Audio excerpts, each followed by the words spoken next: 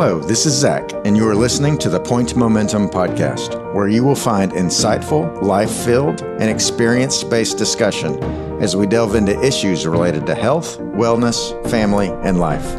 Point Momentum, moving families and individuals into greater wholeness and strength. Enjoy!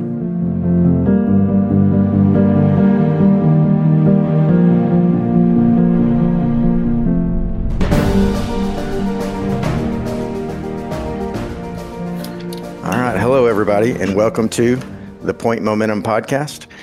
We're real excited about today's episode. It's going to be super fun. I'm sitting here with my wife, Jessica. Hello. And we have two Jessicas in this podcast. So since you can't visually see them, this is going to be a bit of a challenge. However, I'm going to say Jessica, and both of them are going to start talking.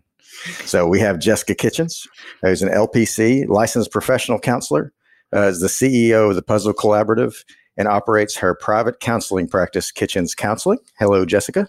Hi. And then we have Dr. Michele Kilmer, who has her doctorate in nursing practice and is currently an assistant professor at the University of Arkansas.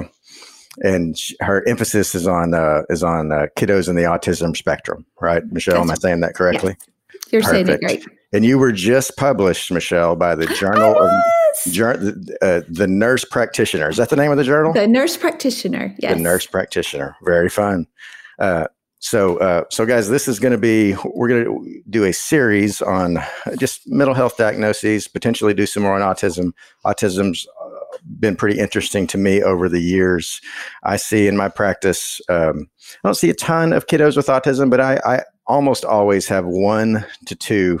And generally speaking, it would be kind of adolescent to young adult would be the age range that I would see most of the time. So I generally have 1 to 2, maybe 3 on my caseload at any given time. Somebody who falls on the spectrum in one way or another. So that's me. Jessica, when do you see autism? That's Jessica Newcomb is who Jessica I'm speaking to. I mean, currently in my current role, I don't.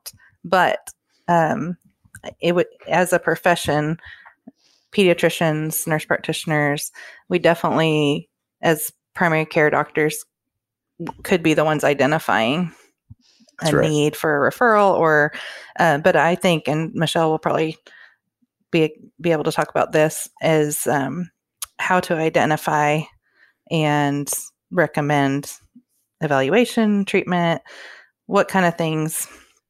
How we can be better at those things. Yeah. So before we jump into that, I want to hear from Jessica and Michele, whoever wants to go first. I don't know. Introduce yourselves. That was my introduction to you. Tell us who you are, what you do, your family, whatever you want to share with us. She's pointing at me. She's pointing at the bus. All right. Not so agreeable, is she? Yeah. Well, I am Jessica Kitchens. I've been in private practice since about 2011. And before that, I was doing some IFS, and then I did some inpatient work with actually Zach. I'm surprised you haven't brought that up yet. Oh, it's going to come up, Jessica. Oh, yay. You have some of my most fun stories. Yay. I have 5 kiddos, ages 6 to 19. My youngest is actually on the spectrum. On top of being a licensed professional counselor, I also specialize in substance use and play therapy and autism. I'm a certified autism specialist, trying to advance that into the advanced certified autism specialist, hopefully very, very soon. I didn't know you had 5 kids, Jessica. It's with the IBCCES, International Board Credentialing, all that they're the ones that do like certified autism amusement parks, certified the businesses and stuff they do that for professionals as well. So if that gives you an idea who's credentialing me. So. And you are specific questions. And you are also the program, the Puzzle Collaborative. Why don't you go ahead and just introduce that to us so we know what that's all about? Puzzle Collaborative came to me about last year sometime. I was doing some training. Somebody asked me a question in regards to, are there any businesses that do any specific consulting work for those who work on the spectrum. And I said, not to my knowledge. And then I started thinking about it. There needs to be one. So that was part of the idea of it. But then I also started noticing there was a very severe lack of programs that offered social skills groups, peer mentors. That's something that I want to offer. Obviously, counseling with the specialization towards autism and other neurodiverse issues such as ADHD. But also, I wanted to, offer all kinds of counseling, not just that, and play therapy. I should specialize in that too. But also therapy seminars and trainings for other professionals and maybe churches or businesses that want to learn more about it. It's just an all-encompassing business, and it's just getting off the ground. And March was actually my launch date, and that's when COVID hit. I had my business plan wrote, and bam, it just okay, well, so that was kind of put on hold. It's still up and going, but a lot of the things I'm trying to see how we could do that via the telehealth aspect. But the counseling is live. Mm-hmm. Yeah. COVID definitely threw a wrench in some things as far as services and how we offer them. So yeah, that's definitely something I'd be interested to hear you guys both talk about, working with those on the spectrum inside of this environment of COVID. Michele, why don't you introduce yourself? Okay. Well, I'm married to Keith. We've been married 25 years. 25 years. And we have 3 kids. Our condolences, Michele. For him or me. Just kidding. We love Keith. We have 3 kids, ages 12 through 19. One of those is on the spectrum as well. I think I remember, honestly, my first interest in autism was actually in high school. I saw a documentary on a woman in another country who they were saying she was like an autism whisperer because she could work with these very young children who were nonverbal and had all types of difficulties.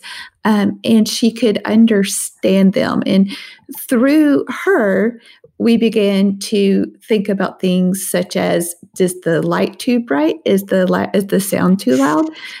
She was one of the first to mention these things, which back in the 70s, that's when Dr. Ayers, who's an occupational therapist, she mentioned sensory, but no one understood it until she came along.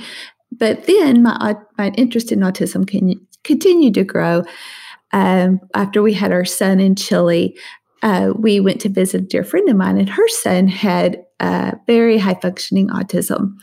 And watching him for that week really fascinated me, why he would do the things and choose the things to do, and why the environment had to be a certain way for him to feel comfortable.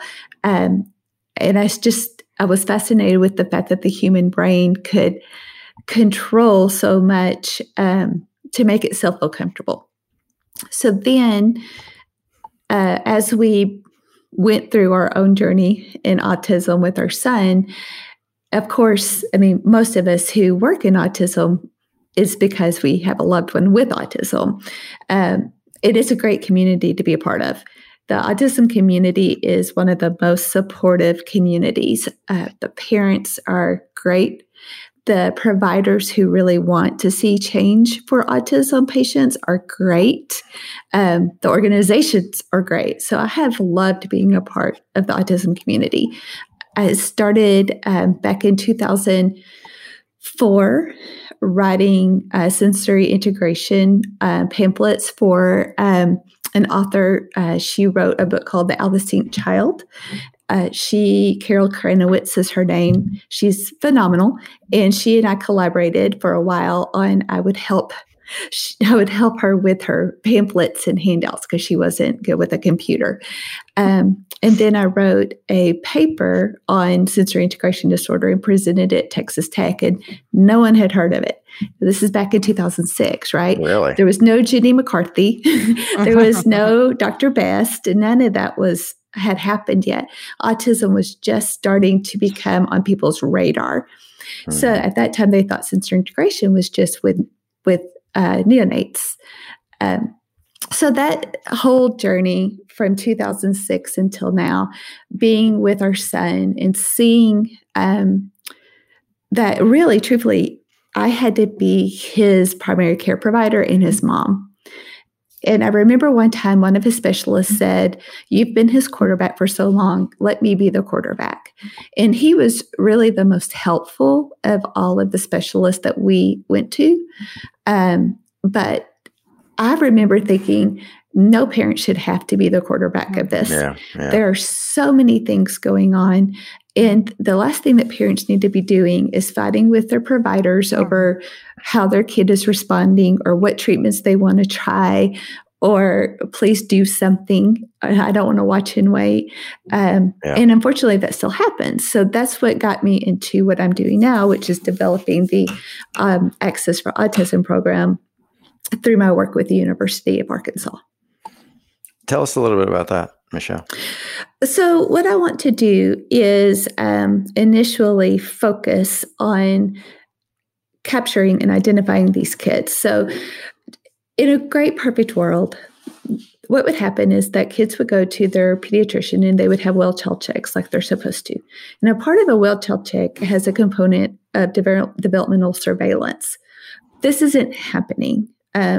It is staggering how few primary care providers even do developmental monitoring, let alone surveillance. So once these kids through surveillance are identified at risk, then they should be referred for more in-depth evaluation. In Arkansas, that takes about 18 months. Oh, wow. So there are 11 states that the CDC look at to see how the autism prevalence is increasing or not. Arkansas is one of those states, and we consistently rank last in our ability to identify kids before age 5. Really? Typically, a child in Arkansas is identified much later, and the biggest reason is because we aren't identifying them in primary care when they're there for their well-child checks. Gotcha. So that has to happen first. And then once we start identifying these kids, the second part of the program is to speed up the diagnosis time by having an interdisciplinary team. So Arkansas has, you mentioned this on your email, Arkansas has I think, terrible policy. It's called the triad diagnosis, and it mandates that a pediatrician or MD of any kind, a speech therapist, and a psychologist all agree that a child has autism. Mm-hmm. That's one of the reasons that we have such a bad delay in our diagnosis. When you look at the other 10 states who are monitored by the CDC, none of them have that. Gotcha. So an MD is probably not feeling very comfortable with diagnosing autism. So what they do in Arkansas is they send them to 2 of our only developmental centers that test for autism. And like I said, you're looking at a good long 18 months before you get evaluated. Yeah, for sure. Then the third part is the treatment. So once you're evaluated in Arkansas, you're not given any idea of what to do next. So then you're the quarterback again. So the third part of the program is to create multidisciplinary teams that work together and collaborate so that the care plan is consistent for the kid. That's it in a very long nutshell. Yeah.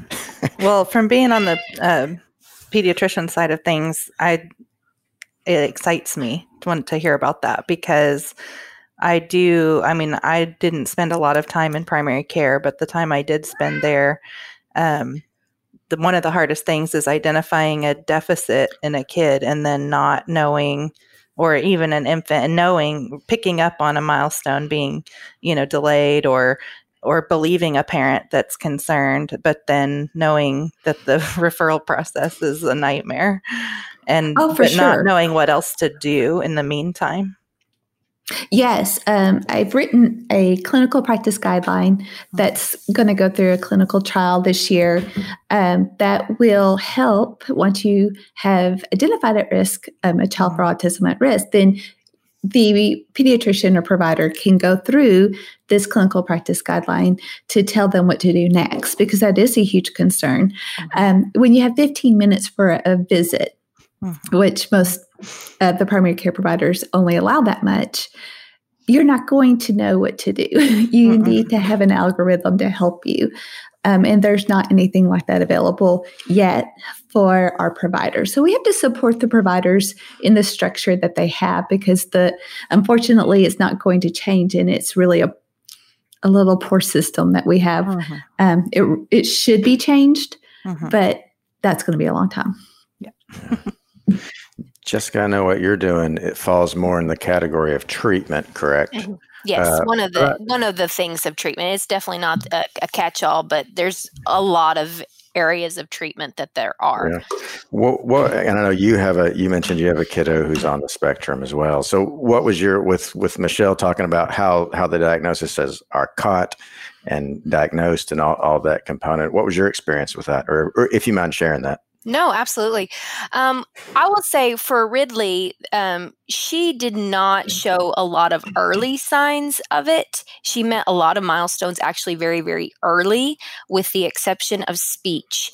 She said a word at the normal age, but then there was just a pause. And then between the 12 and 15 month, I started getting concerns. We were talking to the pediatrician. We were getting ears tested, checking to see if there was fluid in the ears that was stuck. Is it a receptive language issue? And so I actually had a really good friend who's a speech therapist who was actually just seeing her weekly just to kind of help out with that once we realized that ears were not the issue. Other than that, it wasn't until about maybe 18 months when I kept pushing, show me your eyes, show me your ears, trying to test that receptive language, that she just wasn't interested in that. She didn't want to play. She didn't want to play with that. She would play in other ways, but not play with, I don't want to point my eye. So I started thinking that there's at least a pragmatic issue there. I know she can hear me, but there's as pragmatic, if she's speaking words, they're not in a pragmatic way. And so the more that it come out, I started thinking maybe she had pragmatic communication disorder, and which that's meets two of the three domains of autism, which is the social and the language, but it doesn't meet the repetitious, repetitive, some of the things that come with the autism. And so I started just, calling it that. And I wasn't really seeking a diagnosis. She was getting some services through early childhood, and they ran some of their tests and enough to get her services in place for that. And so she started getting more regular speech therapy, more occupational therapy and stuff like that. And so she was getting services, just did not have an official diagnosis.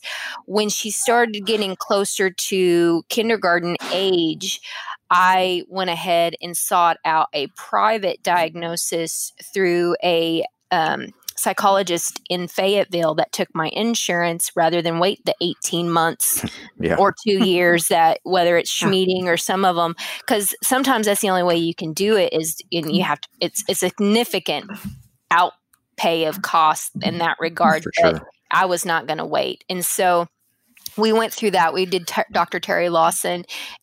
We got a pretty quick, and he saw some of the little repetitious behaviors. And after a while, I said, I guess those is. She likes to spin. I mean, she's not flapping her hands, but she likes to spin a lot.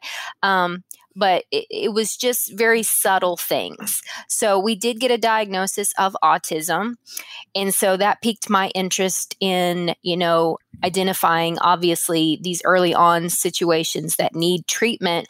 But, his first recommendation, she needs ABA. Well, her personality, that wasn't gonna cut it. Yeah. Michelle's agreeing with that. Yeah. You just have to know Ridley. Absolutely. So tell me what ABA is. Applied behavioral analysis is what ABA, and it's very intense. Well, Ridley does her own thing. She loves to play, loves lots of free play, and she learns. She is so smart. And so what we caught on very early on, I'll probably back up a little bit to when she was about 2 years old. She would jump on her little mini trampoline in front of the TV and watch these little YouTube videos.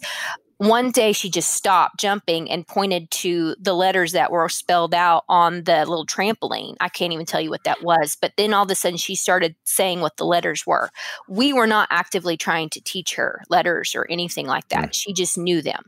And so, I kind of freaked out a little bit. I'm like, Steven, that's my husband. She knows her letters. And so we started, showing her letters. What is this? What is this? And she labeled every one. She learned that specifically by jumping and watching YouTube videos about alphabet. And so we realized that what she knows is kind of an iceberg. Underneath, we have no idea what she knows. And so I wanted to meet her where she was for her therapy needs. And speech was doing a great job with that. OT was doing a great, but play-based interventions, I wanted to increase my knowledge on that.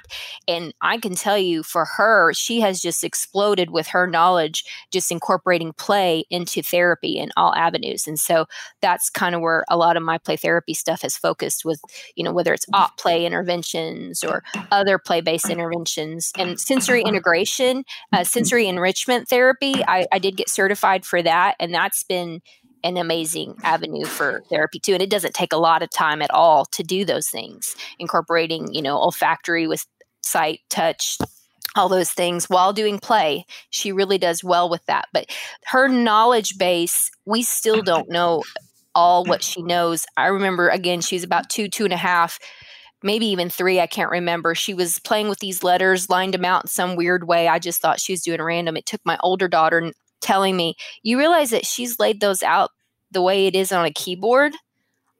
I couldn't even do that now. If you gave me letters, I couldn't do that now. We actually got it on video.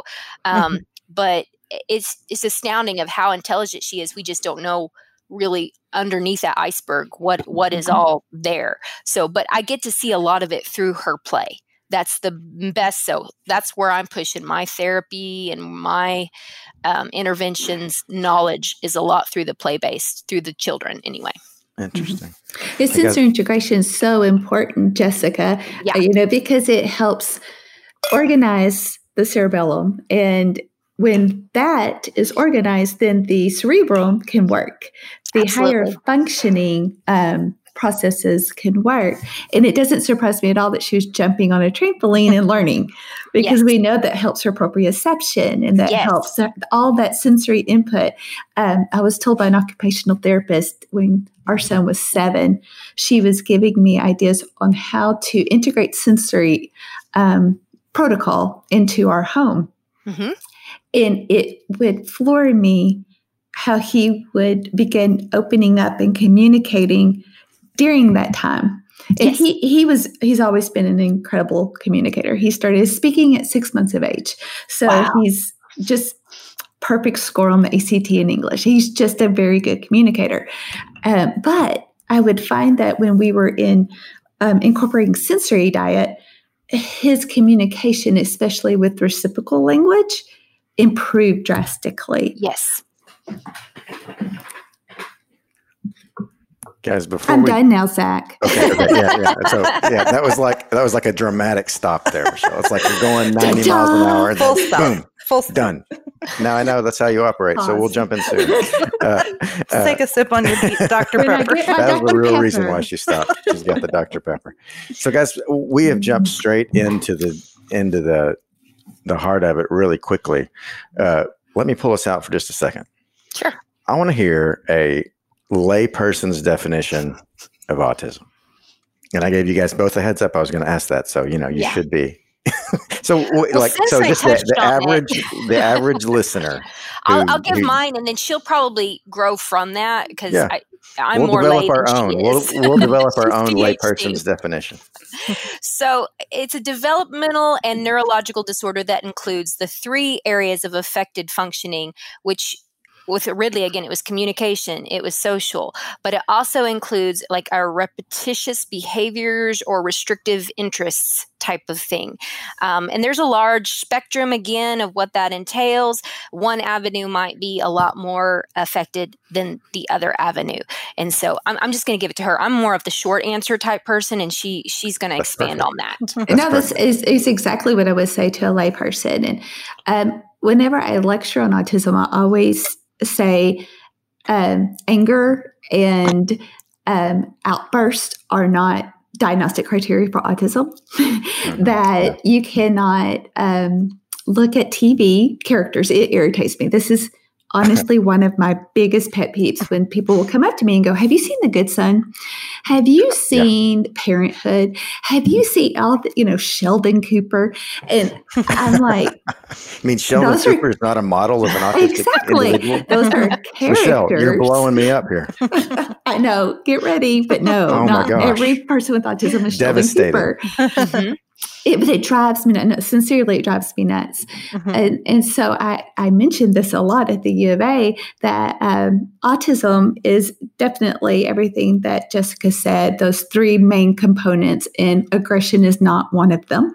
Mm-hmm. And then the other thing I say is that we also understand with autism that it affects the entire body. Allergies, dermatitis, gut for sure, immunology. There are so many major complications that are associated with children who have autism. And so while it's still classified as mainly a neurodevelopmental disorder, more and more we're looking at expanding that. I would not be surprised if it becomes like an autoimmunity kind of thought process because of the significance of allergies and the gut and immunology with autism. The other thing I tell parents when they find out they have a child with autism is your child is no different at this moment than they were yesterday. They are no different at this moment than they were 5 minutes ago. Yeah. This is not the end diagnosis. Mm-hmm. We have, our whole country is founded by people who had autism. Mm-hmm. We have great examples of wonderful historical people, men and women, who had autism, and they did amazing things in this life. Yeah, for sure. So it is not a devastating diagnosis at all. Mm-hmm. And I will add to that's a struggle that a lot of people that are not autism aware, they go through a grief process, and I understand that completely, but I didn't go through that. I didn't. I had so much knowledge, and I know about all these great people that have autism. And so for me, it was just like, okay, well, I've got to learn more about this. I've got to learn as much as I possibly can. If I did have a grief, it may have lasted literally 5 minutes of it. And that was just like, okay, well, she's not exactly what I was expecting. And now looking back, I'm like, she's better than what I was expecting. So, but that's not always the case. And I understand that and I respect that. If with every parent, it's a spectrum of itself of, the process of understanding it and grieving it. And that is a whole complication. And sometimes that requires counseling in of itself is when they get the diagnosis. And I'm here for that. If they want that, I can provide that. Absolutely.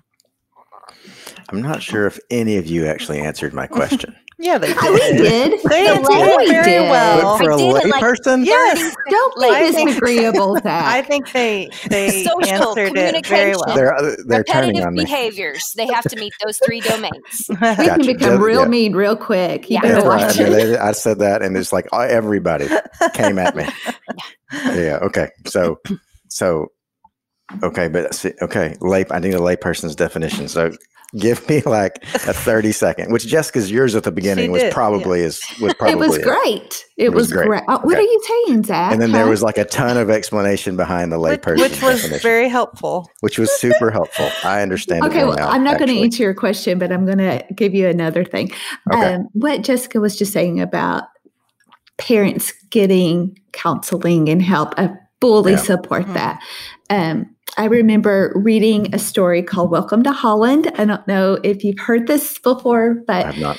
It's a very short story. And basically, you're on an airplane and you're so excited because you're going to Italy and you cannot wait to get to Italy.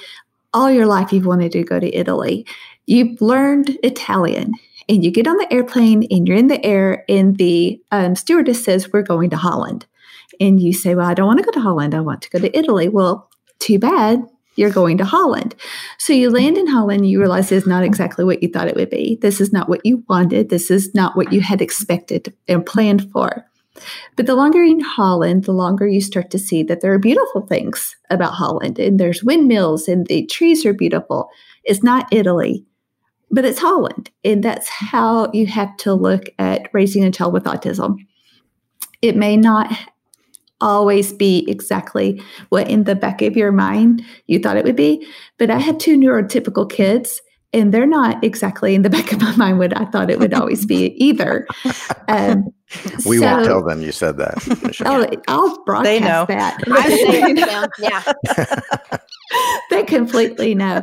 But, I do hear a lot of parents grieving well, this is what I had thought, or this is what it could be.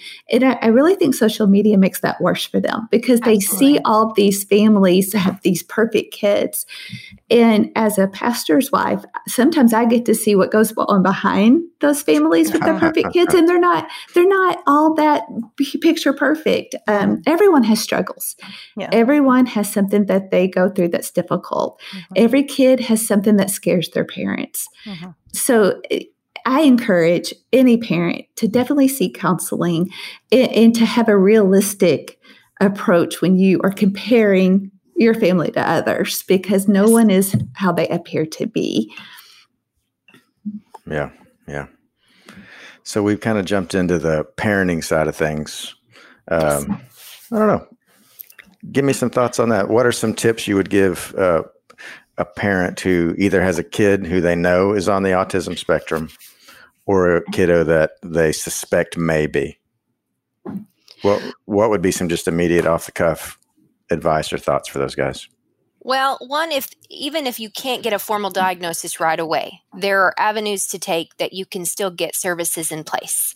And with my situation, formal diagnosis was not needed. I needed to get early childhood into place. We have a great co-op program here. I believe it's based out of Farmington. They will come to you, and they have services in place in all kinds of the area of Northwest Arkansas. So I remember we went to Jones Center. Sometimes they came to us. Sometimes they come into the preschools. And so it was actually a really, really great service. And she got really great speech therapy. She got OT. And if she needed physical therapy, they would have provided that too, but she was on mark for that, so that she didn't need that. But there is ways that you can still get services in place, even if you don't have a formal diagnosis. Now, if you really know or think that your child is on the spectrum, by all means, talk with your pediatrician about that. Most of them, mine was really, really good. She said, "You need a referral? I can give you a referral." I'm like, "Yeah, I got it. I'm good." But she was really good about, I'll give you the referrals you need. And most of them will give you a referral, whether it's to Schmeeding or somewhere else. Granted, there is a wait list for that, but don't let that stop you from getting other services in place. A lot of places, whether it's speech and OT and physical therapy, a lot of them will do their own evaluations to see if they need services without a formal diagnosis of autism. Mm-hmm. And so again, and once you get that diagnosis, because eventually you probably will if you keep pushing, you're not in it alone. There's a lot of, I'd say for Northwest Arkansas especially, we have some really great programs, and the AIM community, which is Autism Involves Me, which is a nonprofit that they have a resource care binder for people that they can get as soon as they get a diagnosis.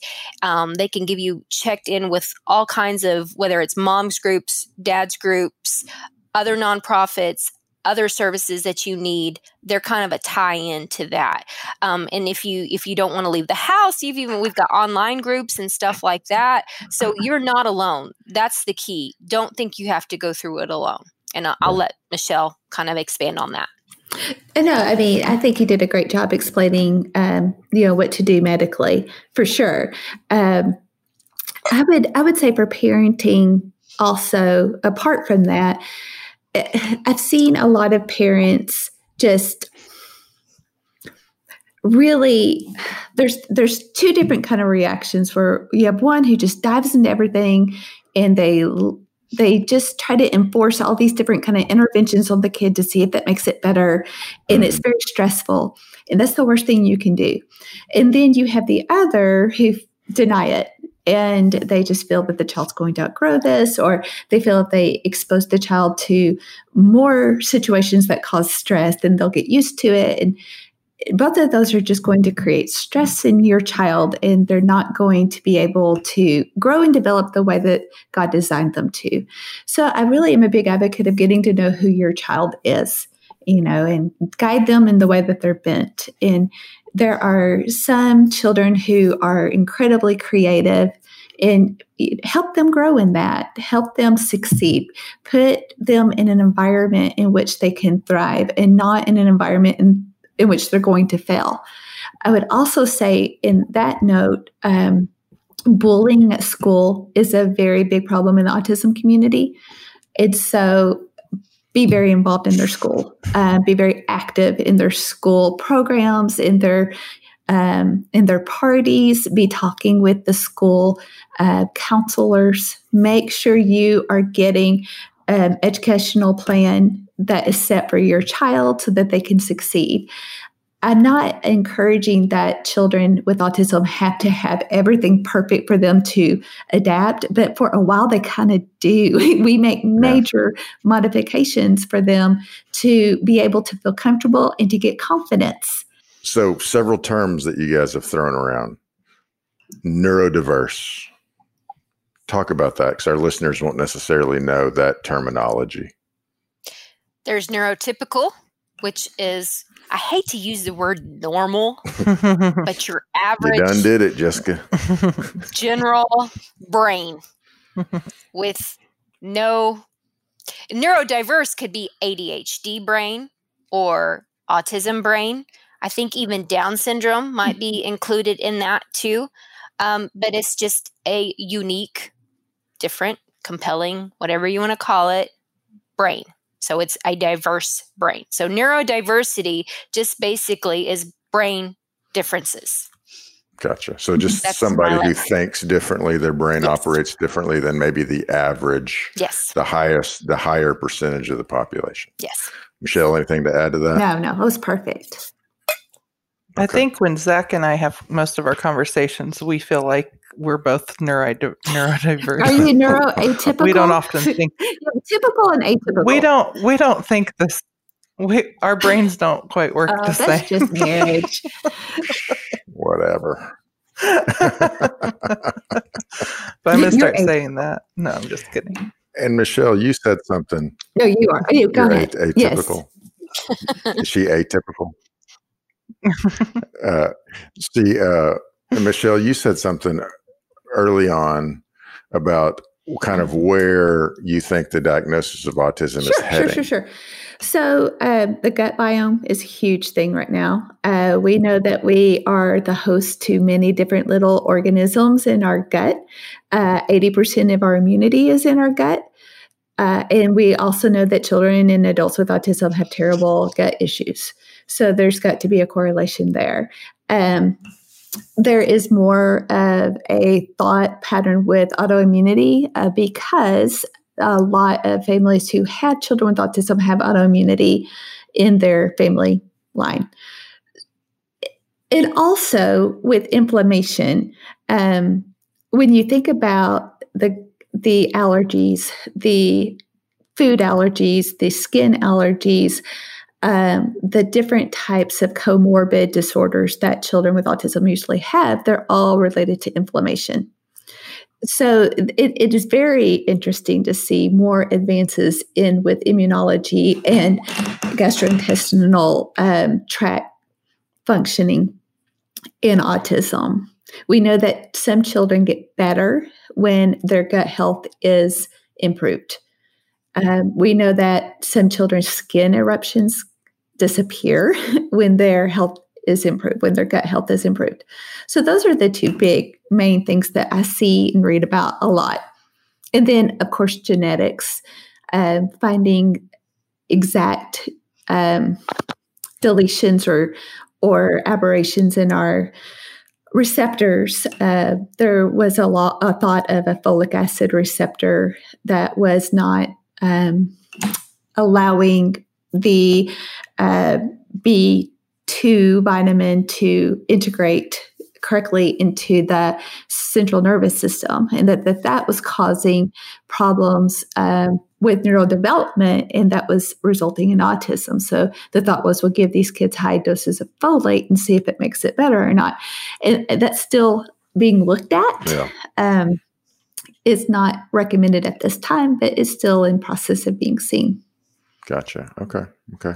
What would you guys recommend to a new parent of good resources as far as educating yourself about autism and treatments or whatnot? Are there specific places that are kind of your go-to areas? I Google questions. All, and I love books. I love Temple Grandin. Mm-hmm. And I think most people who are in the autism community know of her, and how she's not Asperger's, she's autistic. And I have actually got to see her in person, but reading a lot of her books, whether you're on the spectrum and you're an adult, or if you're a parent of one that's on the spectrum, you can get a lot of valuable information from her. Her mother is Eustacia Cutler, I believe, even has a book out called A Thorn in My Pocket, which is a very good, informative book about her raising Temple, especially in a time before time that, back then, if you had a child on the spectrum, they were rushing you to kind of put them in the hospital, and not good. She ignored that, and she was way ahead of her time. She got her with speech, and she did a lot of things right, but it was just way beyond her time. So I think just trying to find as much information from other people who have gone through it already. There are a lot of resources online and valuable information. There's some that I'm not the biggest fan of, but I tell everybody, take it with a grain of salt as much as you can. There's a lot of research out there, but for me, I personally get the most value out of books from parents and people who are dealing with it themselves. I learn the most from them. I think the questions that I usually get are more medical, are more medically related, like gluten-free, casein-free diet, or methylfolate, or there was one, vaccinations. I was like, what was that big one? Vaccinations, I get a lot of questions about diet and vaccinations and nutritional supplements. And so what I would encourage for parents is to breathe and slow down, because you can start chasing a lot of rabbits and go into a lot of different rabbit holes. And that can be overwhelming, and you're actually not benefiting yourself or the child and causing more stress, which makes their symptoms worse. And then I recommend that if parents who have children who do not have verbal abilities to explain how they feel very well, I do advise them to look to see if they notice tantruming after certain foods, because there is a correlation between food allergies and tantruming, and they can't explain why they hurt. And so that is an important part of a child who is nonverbal to be looking for. And then as far as diets and everything else goes, I just say everyone is very individual, and what works for one doesn't work for another. If it works for your child, then great. There aren't enough tests in the world, as far as I'm concerned, to say yes or no. I think that we're still learning and developing. And so I really think that if something works for your child, I don't care what a test says. If it works for your child, then yeah, just don't do gluten if it works for your child. Avoid dairy if it works for your child. But if it doesn't, then you don't need to worry about going through that process. So one other kind of random question. A while back, the term Asperger's was kind of done away with. What are you guys' thoughts on that? Do you have an opinion about that? Good, bad, don't care? I don't know if it's necessarily an opinion, but I mean, people still use it. I still use it. I mean, it's something I just tell people it's not considered an official diagnosis, but as far as a varied level of autism, it helps them and it helps me understand as far as the severity goes. And especially when I work with adults who have never even thought about getting a diagnosis or having a label, and I start touching base. You might want to look into like what Asperger's means, because if I tell them to go off on a bunny trail of autism, they may go down on the completely unrelated to them. But when I tell them Asperger's, a lot of the information they get is very, very, very, very much what they need for them. And so it may, even if it's not official, it's still informative. I don't know why they did away with it, other than I guess it got too convoluted and too confusing, which they have their reasons for it, but it's still used. Even the doctor that diagnosed my daughter said, even though she has speech issues, she still would be considered under the Asperger syndrome if they still had that. I personally was really concerned when they took it away, because to me, my main concern was that they were going to start, for the DSM-5 criteria, they were going to start saying these things have to be present to have autism. But you can also have different diagnoses that comprise autism, but if you code it a certain way, then the child isn't diagnosed with autism. For example, you can have OCD, speech language disorder, reciprocal language disorder. You can have, I'm trying to think of one more. Anyway, you can have all these different diagnoses that when you put it together, that's autism. Mm-hmm. But yet you can get around an autism diagnosis by saying you have these. And so what I've seen, unfortunately, are children who have autism. Everyone knows they have autism. But insurance companies are refusing to help these families because they say, well, that's not autism. That's 5 different diagnoses. It's something that's still being looked at. I wouldn't be surprised if they go backwards on it and we get another Asperger type diagnosis again. Yeah. I was disappointed when they got rid of that diagnosis. So I'm not as tight with it or tied into it as you guys would be. But just even my inner workings with those that are on the spectrum, I was disappointed personally. I thought it was not really fair, and it didn't really capture the reality of what was happening on the ground when they did away with that. So I was curious what you guys' thoughts were on it. So, yeah. Okay. It made it more difficult to get a diagnosis. From that perspective. Mm-hmm. I just knew that on the ground in my office, it became harder to kind of capture what somebody was struggling with or what their challenges were. So guys, what do we do well? What do we do well with autism? And this could be locally, could be the state level, it could be the national level, it could be the global level. What do we do well? What do we not do well from you guys? I know we've touched about multiple things throughout this conversation, but what do we do well, and what do we need to do better with this? I think we're just getting started on the acceptance aspect of it. April being Autism Awareness. But we still have a long ways to go on what that means and what would be beneficial for these children and teens and adults on the spectrum. Schools are still variable across the board. Some of them do great. My daughter's school did amazing for her, and they eased my concerns, and she's going to be going into first grade next year. But I remember the anxiety I had as far as when she was going into kindergarten. I was so worried what it was going to be like, the bullying aspect, the education aspect, but they hit everything perfect to the T. But not all schools are like that. I will say I've heard great things about the schools in our area. So that's good, but I'm sure there may be a school here or there that still has a lot of work to do to get to where they need to be. Trying to think, nationally, we still got a long ways to go for that. Medically, we still got a long ways to go for that. It is a very never-ending growing endeavor as far as trying to figure out exactly what autism is, because I don't think we still, like she said, we don't know exactly whether it's autoimmune or what. We've still got a long ways to go. So as far as what we're doing well, the best thing I can come up with is that we're a little bit more of a sponge and that we want to learn about what it is and how we can better serve these people with it. For sure. And I think probably for me, what we have going well are the allied health professionals who truly care. I mean, the PT, the OT, the speech, other types of therapists, they care about these kids. They aren't getting listened to. They're not being heard. I think medically, the children with autism are at a huge disadvantage and are really quite vulnerable in our country. We are ages behind where we should be when it comes to managing their care.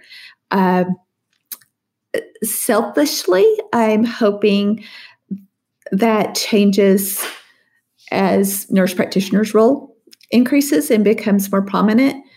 But when I look at how children with autism are managed and the fact that that hasn't changed in the last 20 years, hasn't improved, that's ridiculous. It is one thing that COVID-19 did was show the gaps in our healthcare system. But we already knew in autism that those gaps existed because we live them every day. And so I'm hoping that we will restructure our healthcare system in such a way that we can provide better care for these kids, similar to how Jessica Kitchens and I did with the cystic fibrosis kids. We had a team that took care of those kids. A child with autism needs a team. Parents with autism need a team, and that needs to change in order for us to move on. Yeah. So, guys, what would be almost like a call to action for our listeners? What is something they can do to help support, whether they have a kiddo with autism, they have autism, or they don't? Is there something they can do? Is there a senator they can write to? Is there a cause they can give to? Is there what would you say? Is there something? And maybe it's just, be more open to the idea of an autistic kid in your life. But what's something that practically people can do on a daily basis or whatnot to help support this and help move it forward? I think we need to improve overall acceptance and kindness. Be kind. As parents of even neurotypical kids, teaching your kids about what autism is. And honestly, I mean, the stats are like 1 in 59 are diagnosed with autism. They think it's higher than that. And as a therapist who works with adults who have never been diagnosed, I absolutely do agree that it's higher than that. But parents, your children are going to be in a classroom with somebody that's on the spectrum. You're going to be around people, maybe even in your employment, that are either diagnosed or undiagnosed, but they are autistic. And so you need to get a firmer understanding of what that means. We need to increase our awareness and acceptance overall and not be afraid of it. I think there is a lot of fear when we don't understand something. We're afraid of it. So the more we understand it, the better we can help these individuals, our families, and better serve the community as a whole. And again, I think if we just open our eyes a little bit, it's amazing what we could do for these people, but those people can teach us a lot of things too. I mean, I learn something every day from my daughter. And so a lot of these people have amazing ideas and they're brilliant. And we just need to understand that, just because they don't do things the same way we do, it doesn't mean it's wrong. Maybe we're wrong about some of the things we do. So I think we just need to be more aware and accepting. That's my idea. Yeah, for sure. When I talk to the U of A students, I tell them be a part of the solution, not the problem. Everyone is going through things in their life, and you don't want someone gossiping and talking and making fun of you. So be a part of the solution. And the other thing I would encourage parents to do is to be involved in a program or an organization like AIM, because there's a lot of legislation that's always up for discussion to improve autism awareness in Arkansas. So truly being a part of an organization that keeps them aware, helps them write letters to senators, the House Public and Wealth and Labor Committee meets and talks a lot about autism issues.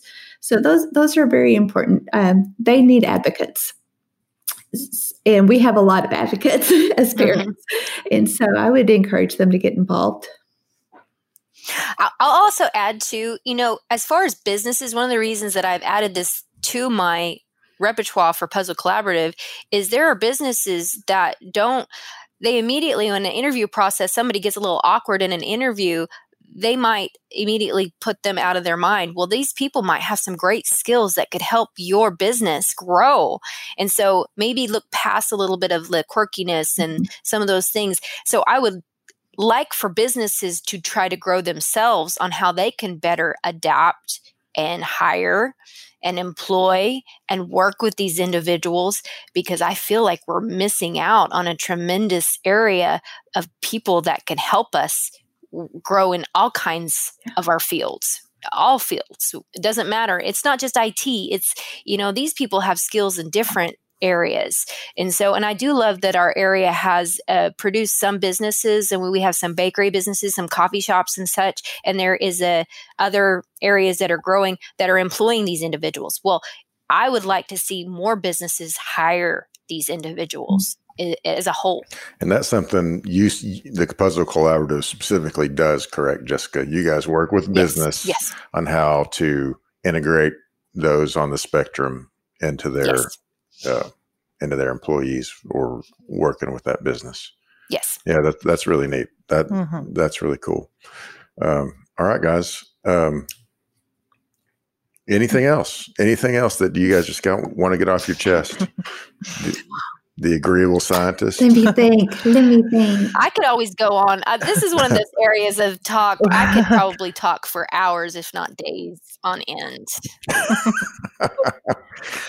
We've already decided with pretty much every podcast we've done that we need to have, it needs to be a series, because there's just too many. It's just too interesting to have one episode about autism. Yeah, there's a lot of stuff to talk about. But I thought this was fun. I thought this was super fun. I thought this was a very good, informative blast. Yeah, really helpful. Getting people educated. Well, thank you for the invitation. Getting some different perspectives out there.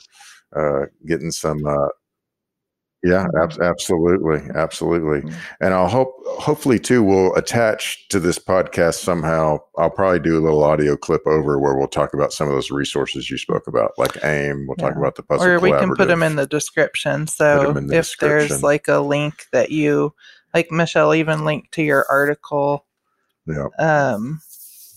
And if you have websites or blog, three articles, is that what you're saying? Yeah, I know. Well, you know what I'm saying. Yeah. Your Michelle's article, like a fisherman. It always gets bigger. Yeah. It always gets bigger. My second one was mailed to me today, and I jumped up and down and shrilled. I mean, yeah. It sounds so silly, but yeah. I think I was just thinking about the one, but yeah, your articles and but like websites, if you have recommendations for links or whatever. Guys, and go online too and like the Puzzle Collaborative's Instagram and Facebook page. Michele, you don't have a Instagram or Facebook page, do you? You want people to like. Go on there and like Point Momentum. Go on there and like the Puzzle Collaborative.